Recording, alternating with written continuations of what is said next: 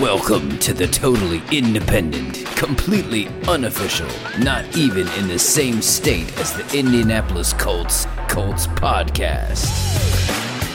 Coming to you from the land of brisket and barbecue, Lone Stars and Longhorns, where some cowboys wear hats and others wear helmets. This is the Unstable Blues with Liam and Kevin Hall. Welcome to a Bite-Sized Blues episode. The draft happened and the Colts picked 12 picks. So we will highlight a few of them, talk about one of the best moments of the draft, and another episode of the Niners Neighborhood. So here we go. Yeah, 12 picks, that's a lot.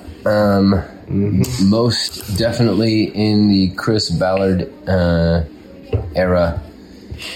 And pick number 1 for the Colts, Anthony Richardson. Hopefully we got our franchise quarterback. Yep. According to them, that's who they wanted the whole time, which means the Levis Pro Day with all the group that was there was smoke like we said it was. Yup. Apparently they've been on him since last August when the scouts were out there at early practice with Florida.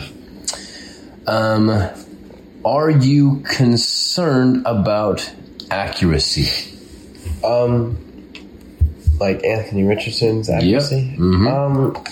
See, here's my thing. There are a lot of things that can be taught. Accuracy, one of them. Natural talent, speed, vertical. He was first in all of his class. Those can't be taught. Nope. Accuracy can be taught. If he was good enough to get drafted in the first place, he has to be at least kind of accurate, which is teachable, especially for Shane Steichen. So, no, I'm not concerned about his accuracy. Yeah, I think that you can look even at his minimal college starts and see improvement along the way, which means he's teachable, right? Are you concerned about his decision making? Once again, it's another thing that can be taught. So, quick answer, no. My explanation behind it is, now I don't know what type of decision making this was, but take, for example, that play where he jumped up, faked it, turned around, went and think. No, it might have been 2-point conversion against Utah, right? Yeah. It might have been the second guessing there. But if it wasn't, maybe he jumped up and decided real quick, I'm not going to do that. So he turned around and found the open man. I think that was good decision making. That shows potential, and I think that couldn't be taught. Yeah, I think the key is coaching staff making a simplified game plan that suits his strengths well. Utilize JT as much as possible, and go with the strengths of your team. Now, in order to do that, you're going to need to fix the O-line a little bit. What excites you the most about Mr. Richardson? So there's a lot of potential within him. I think that he kind of reminds me a lot of Lamar in the way he plays. So I think that Lamar aspect to him, though, whether he's going to run or throw, kind of like, and yet he's bigger. Exactly. And with Matt Ryan, Phillip Rivers, Brissett, and those people, there wasn't the option to run, so they always had like a free linebacker. I think against Richardson, they're going to have like a spy on the quarterback, which loosens up the pass a lot. Yep. So. Yep. And if you can sell those fakes, that's one thing I noticed. He sells those RPO fakes really well. And so you don't actually know which way the ball's going. Irsay did mention that if Richardson was not available, because it did get a little dicey up there because the third pick was traded, and for that split second, when you know it's traded, it's like, who's it going to? And so Irsay he was the only one to mention that if Anthony wasn't there, they would take Levis. They would have drafted him. Instead, Levis fell all the way to the beginning of the second round. Which was a surprise for a lot of people. Yeah. Also, got Juju Brents, which is a local kid, played for Warren Central High School in Indianapolis. Said that he pretty much grew up in a Bob Sanders jersey, which much respect to that. One of my all-time favorite Colts. And was in Indy when he got the call. Thought it might have been a friend pranking him. Turns out it was the Colts telling him that he got drafted. Yeah. Juju Brents is a great addition. We needed secondary. I think they went out and got the guy that I wanted. Maybe some people might have been like, oh, Branches was better. He was there. I'm like, I think Brents is better further down the line. I feel like he has a lot of potential. Plus, him being from Indy, I know that people who want to play for the team that they're playing for, not just got drafted by them, play a lot harder because they want to respect the team more. Yeah, it's deep in his bones. And then Josh Downs, one of our scouts called him Hiccup because he can surprise you, and the only way to get rid of him is to have a drink of water, sit down on the bench, and hope he goes away. I feel like he reminds me a lot of Tyreek. Maybe not as fast, but he definitely gets off the line really well. I feel like adding him to our lengthy big receivers like Pittman and Pierce. Okay. It'll be a great addition for us, that speedy, we lost Paris. So that inside slot receiver can get taken up and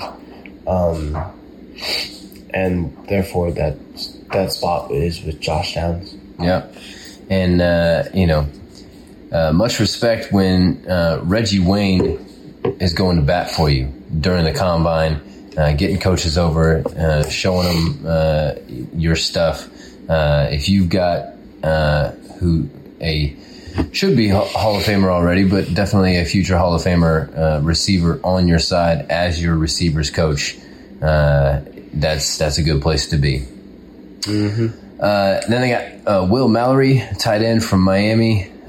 He, connection here, played high school with Gus Bradley's son. Gus Bradley's son was his QB in Jacksonville area when Bradley was the coach down there. So, but do we need another tight end? That's what I'm thinking with this pick. I'm like, maybe he's there because they saw some blocking talent in him, which we definitely do need a blocking tight end. So does this mean you're picking up a rookie and you're getting rid of Mo Alley and Kylan? Because Drew has improved himself, unless you count training camp, because he was amazing at training camp. Mm-hmm. And Jelani definitely proved himself to be probably the best hands for the tight end spot. Yeah. So maybe they added Will Mallory because they saw an extra blocker, so then they're already planning to get rid of Mo Alley and Kylan. Because I don't think you get rid of Drew or Jelani. Yeah. I was honestly a little disappointed because I thought that, not that you want to miss out on Juju up there in the second round, but they did have another late second round or early third round. I thought maybe they could have done a little bit of trading because they traded away the pick. They actually traded down twice in the second round there real quick. And one of those picks traded away to the Raiders, who picked Michael Mayer from Notre Dame, which is who I thought most reminded me of Jack Doyle, which we said, was one of the big missing pieces with the whole O-line issue and blocking last season. So I was a little disappointed. But they see something, and there's a connection there. So even down to the final pick for the Colts, 236, Jake Witt. This dude is a converted tight end to tackle. So he's 6'7", 302, and he ran a 4.89 40. That is insane for a tackle. And the reason, we were kind of talking about this, the reason we have it is because you have that tight end, you have that bulkiness, but you also have to have the agility. Mm-hmm. And whenever you convert from tight end to tackle, you just add weight on. You still have that agility and everything. Yep. So I think this is a really good pickup, maybe even a steal. Yeah. Because this late in the draft, that agile of tackle, we need to boost our O-line anyways. I think that's really good. Yeah. 37-inch vertical for a 300-pounder and a 10-foot, 3-inch broad jump. That's crazy. A lot of talk of athleticism, explosiveness, and even character throughout all of these draft picks from the Colts front office. In your opinion, best move of the draft of all the picks. What do you think? I feel like there's the easy decision of Anthony Richardson because he was up there. You needed a quarterback desperately. You got a quarterback, and they're saying you got the guy you wanted. But I think I'm going to go Josh Downs just because I see a lot of potential in him and the fact that Reggie fought for him at the Combine. And he reminds me a lot of Tyreek, and look what Tyreek's done. So I'm going to go Josh Downs. All right. I'm going to go Juju Brents because of all the reasons we talked about thus far, and I called it. Yep. Early and often, and even called the exact pick that they would do it on. And so for a second, I got to play GM, and that was much rewarding for me. Yeah. So, what was your worst move? So I don't have all the picks in front of me, but it seemed to me they did a really good job of fitting what they needed, except for the tight end. I don't know that we need any more tight ends. I know that Chris Ballard was saying, and I told you this scared me, the depth at tight end in this draft.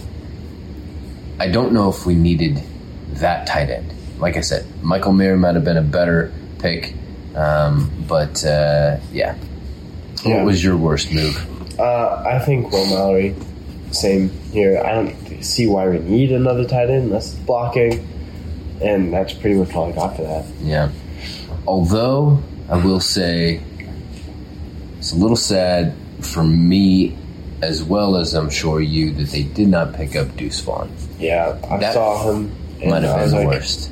Ooh, I'd love him out on the team, but with the picks that we have and the order that we had him, I don't think it was. Yeah. It just didn't work. Speaking of Deuce Vaughn, grades are useless, moments are forever, and the Cowboys created the moment of the draft when Cowboys scout Christopher Vaughn Sr. got to deliver the news to his son, Deuce Vaughn from Kansas State, that the Cowboys were taking him in the 6th round. Yeah, that was pretty crazy. He got to make the call, and he was just like, "Hey, son, you want to come to work with me?" That's pretty cool. That is really cool. I mean, he's been a scout with the Cowboys for a while, and yeah, pretty cool. Pretty cool moment for him. So, what do you think about the AFC South having Trevor Lawrence, C.J. Stroud, Will Levis, and Anthony Richardson? I think that maybe not this year, maybe not next year, but the year after that could potentially be having 3 teams, 2 to 3 teams in the playoffs because of their development, because they're just going to build around these quarterbacks like the Chiefs have done. So I don't see a reason why they can't all be playoff contenders. Yeah, it'll be like the AFC East this year. Yeah, I said that, whenever I saw this coming, I said, you know what, 5 years, AFC is going to run through the South. Oh, yeah. That's kind of where it is, where it's headed. Interestingly enough, if Will Levis can win the starting job as well as, all these other young quarterbacks, all of the top 4 quarterbacks will play each other this year. Yep. Because the AFC South, 3 of them are there, and then they all play the NFC South Panthers this year. Mm-hmm. So, what then was your Mayflower move of the entire draft? I think this one's quite obvious for a lot of people. Same with me. Texans picking second, picking C.J. Stroud. And then they jump right back up to 3. You should have seen the way I reacted to that. I was jumping out of my seat. It was insane. Yep. And them doing that actually helped out the Colts be able to secure the guy they wanted all the way along in Anthony Richardson. Because if somebody else jumps up and takes him, then they're left with what's next. I'm going to say that the Mayflower move is the surprise that Will Levis did not go in the first round. I was not too high on him, but for him to slip all the way to the second round, I think is a little extreme, especially when you have namely a team like the Tampa Bay Bucks, that they're going with Kyle Trask or Baker Mayfield. And it just seems like that may not be exactly the winning combination when you could have maybe gotten a young guy to be the next franchise quarterback. So then, as if we can actually determine this at this point, who do you think won the draft? I think, in my opinion, Eagles did. They had a really good team, and they went out and got exactly what they needed. And I think that if you go out and get what you need, and you're already a really good team, plus you made it to the Super Bowl, but you lost it. You have that grind, that mentality to get back there and redeem yourselves, and just adding players on that you needed. So I think the Eagles won that draft. Yeah, I think they did really good. You could say Houston for what they did with trading up. You could maybe say the Cardinals for what they got trading back. It's almost impossible to figure out who won the draft, because who knows what these players are really going to do. Did you address needs well with the talent that was there? I think in the answer to that question, I know I am biased, but I'm going to say the Colts won. Okay. Early on, we said their top three needs were quarterback, cornerback, wide receiver. What did they pick their first three picks? Quarterback, cornerback, wide receiver. In that exact order. So either we're really good at what we do, or they're really good at what they do, or both. I'll stick with that one. Now, for the Niners neighborhood. Oh, yeah. They didn't pick till the third round. And what they ended up doing was they got two tight ends. Two tight ends. I don't get it. No. You have George Kittle. Yeah, one of the best of all time, for that matter. Absolutely. Totally agree. They got a wide receiver? Sure. They got a linebacker. Cool. D-line and a cornerback always helps. Yep, sure. I just don't get the investment in tight end, especially two of them, and not fill in with like a late round quarterback just in case, because you're kind of up in the air with the beginning of the season and things like that. And on top of that, the league schedule is coming out on Thursday, and we will be back to talk about that and go through it game by game and give our way too early predictions on that. This is Liam. And this is Kevin. Reminding you to stay unstable.